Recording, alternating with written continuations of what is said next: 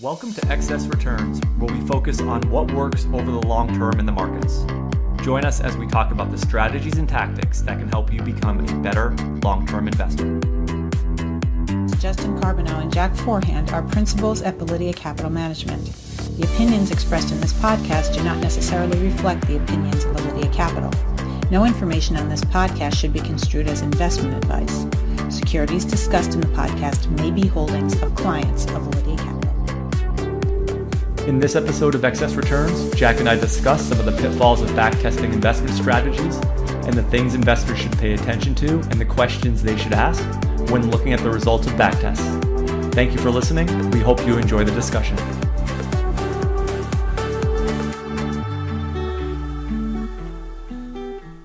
All right, today we're going to talk about backtesting. And backtesting really over the last, I'd say 10 or 15 years has become much more prevalent in the investment management business. I think with the advent of computerized strategies, factor-based investing, and a lot of the work done out of the academic world that rely or do these backtests, you're seeing, or we've seen more and more of these. So I think today what we wanted to do was discuss the pitfalls of backtesting, and then also I think what investors want to look at and how they should assess and the things they should realize when they see a backtest. And this is largely, we're going to play off an article you wrote from, in the fall last year called The Pitfalls of Backtesting. But maybe to start, do you want to sort of just shake out what we have seen, what we're seeing in terms of backtesting in the money management and asset management world, and some of the things that maybe investors want to sort of think about at a high level when they see these things? Yeah, as you said, as firms are launching so many quant products these days, you're seeing many backtests. And one of the interesting things about backtests is if you look over time and say how many active managers outperform the S&P 500, the number is something like 80% underperform. If you look at backtests, 100% outperform. So obviously something is going on with backtests that is leading them all to show successful results, and then those results are not translating into the real world.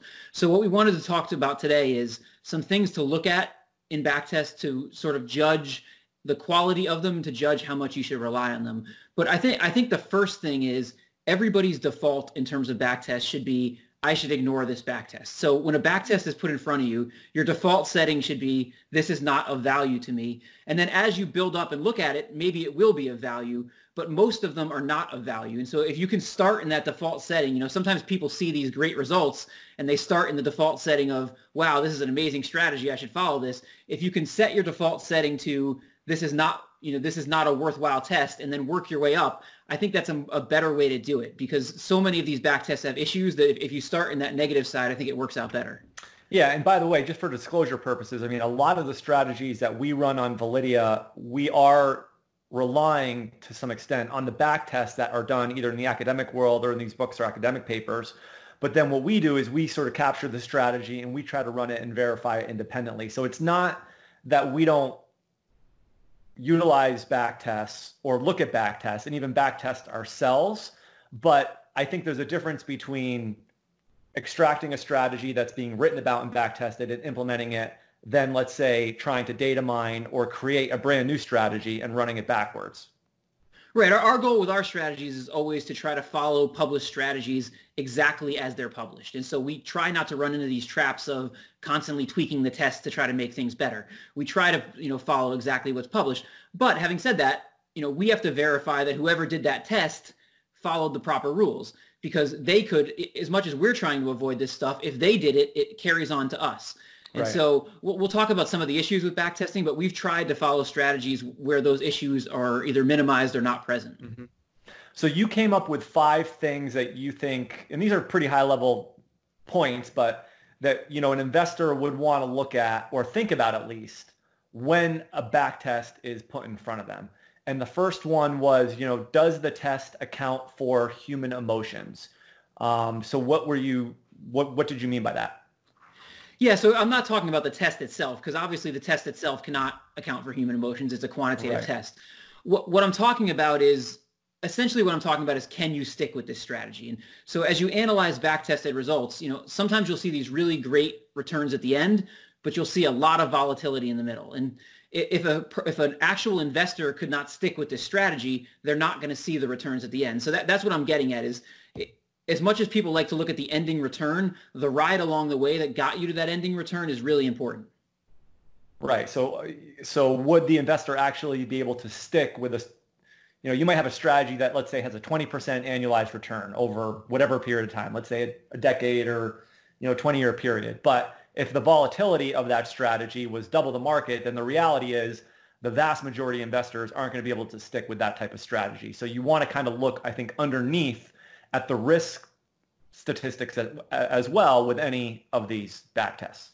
Right. And also when it's underperforming by 20% in a year or 30% in a year, that's very hard for anybody to stick with. And so I think it's important just to look at the totality of it. And right. The more the returns are sort of in the middle, the easier it is to stick with. The more you've got the 30% underperformance and then the 30% outperformance, the more difficult it is to stick with. By the way, I think it probably goes the other way as well in terms of strategies looking a lot less risky on paper, and then obviously something blowing up, and then the floor falls out from under the strategies, because a lot of these back tests, what they're trying to show is better returns and lower risk. And so you also got to be mindful of that, is that, if you see something, and I think we'll talk about this maybe in another one of the points, maybe I'm jumping ahead a little bit, but, if something looks too good to be true or looks to be like a great performing strategy with half the risk of the market, that's probably unlikely as well. Yeah, and that goes to something we're going to talk to in a little bit, but if you test a strategy in a certain period and it's a short period of time, you might see totally different characteristics than what the strategy will show over the long term. So if I were to test, a large cap growth strategy in the past decade, I'm going to see great returns. I'm going to see not that much volatility. It's going to look like the greatest strategy ever. But if I widen that out and I look at the long term, well, large cap growth is not a great place to be invested in the long term.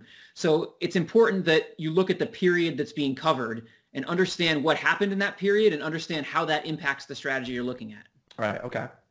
The second point that you made was, to ask the question if a strategy has actually sound economic reasoning behind it. Yeah. If you see something work, there should be some sort of reason it worked. There's been some academic tests where they, just to prove this point, they did some data mining, and they just went through and ran every single variable in their fundamental database through, an optimizer, and came up with a strategy that outperformed every other strategy. But when you looked at the results that came out, the actual fundamental criteria they were using made no sense whatsoever. And that was the intent of it. The intent of it was to show you can build any strategy that looks great and you can combine a bunch of variables together. But at the end of the day, it has to make sense. There has to be some reason this should work. So something like value, for instance, there's a reason value should work. Paying less for a unit of earnings or a unit of cash flow over time, that should work. There's a reason for that. But some other strategies, you don't see a reason at all. And so it's just important there's some sort of economic basis for what you're seeing.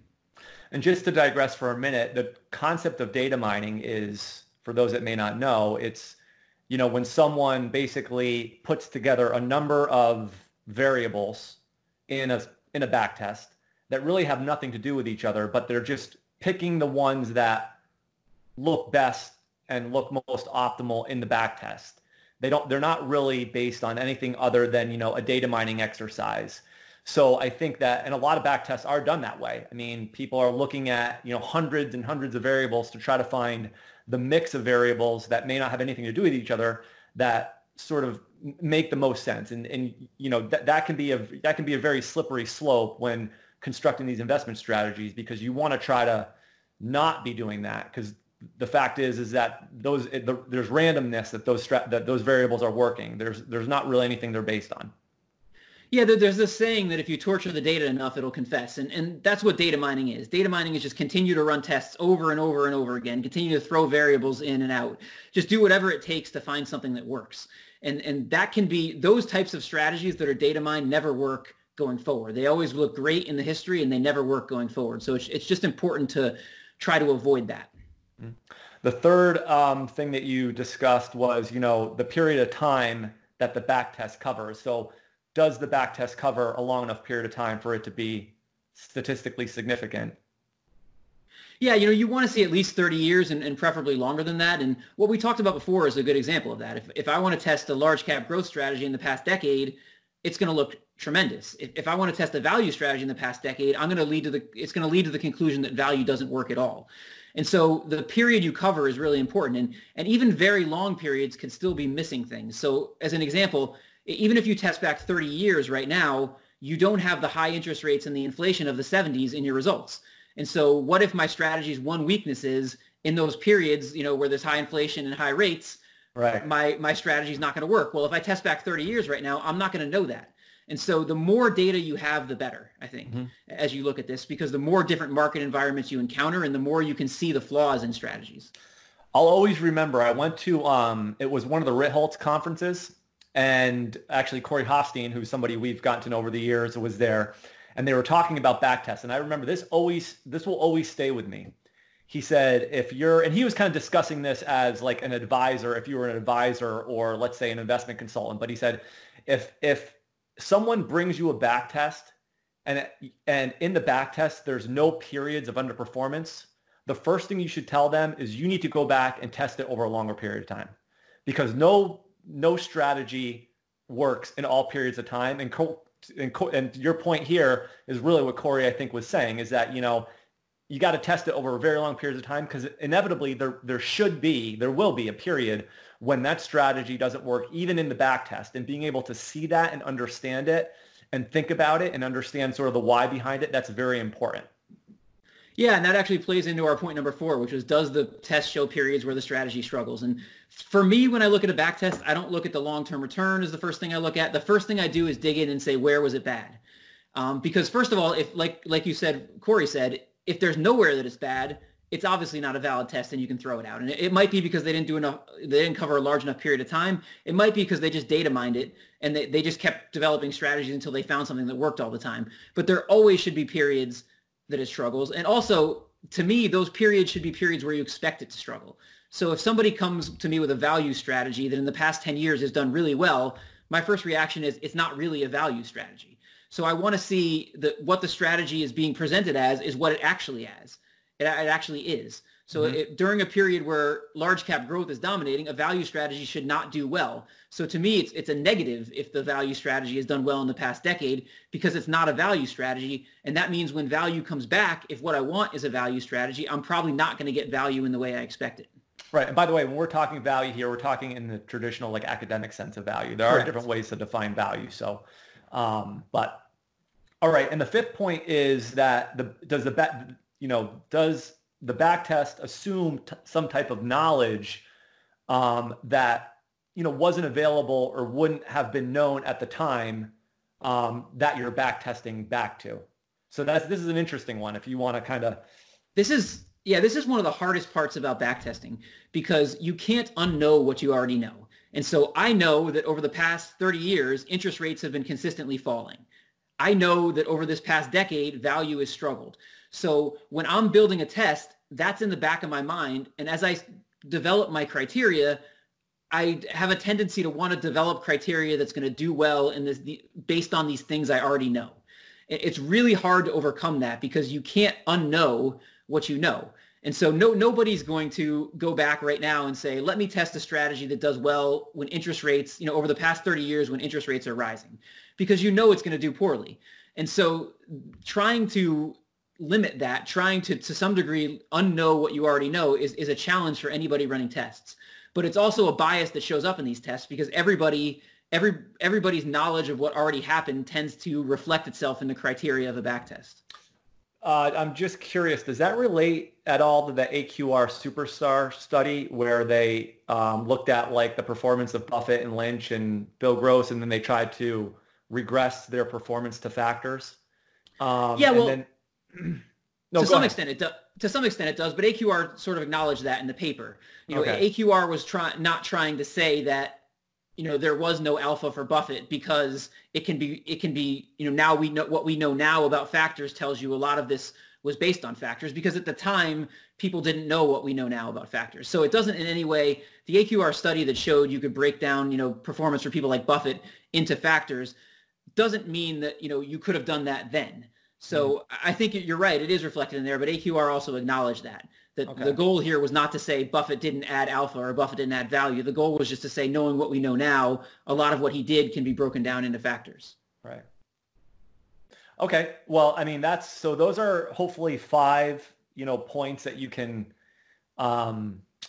take away from this. This isn't, and there's probably a lot of other things too when looking at back tests. This is supposed to be like a starting point for investors. I mean, I think back tests are important. They can be useful, but I also think they should be, like you said in your piece, they should be viewed with, a healthy degree of skepticism and just an understanding that, these back tests are created, and to a large extent, they're used in marketing materials and the way to try to get, investors into these strategies. But looking at them through the lens and trying to understand the pluses and minuses, I think are important for many investors, especially as more and more of these factor-based and quantitative strategies are developed. Do you have anything else you'd like to share? No, I think the general point is you should always be skeptical of backtests. And if you can do that, and if you can look at some of these points we talked about here, I think it'll serve investors really well, because the general tendency is to want to believe these things. And if you start with a general tendency not to, I think you'll be much better off. Great. All right. Thank you guys for joining us. We appreciate it. We'll see you next time. Thank you. Hi guys, this is Justin again. Thanks so much for tuning into this episode of Excess Returns. You can follow Jack on Twitter at @PracticalQuant and follow me on Twitter at @JJCarbonneau. If you found this discussion interesting and valuable, please subscribe in either iTunes or on YouTube, or leave a review or a comment. We appreciate it.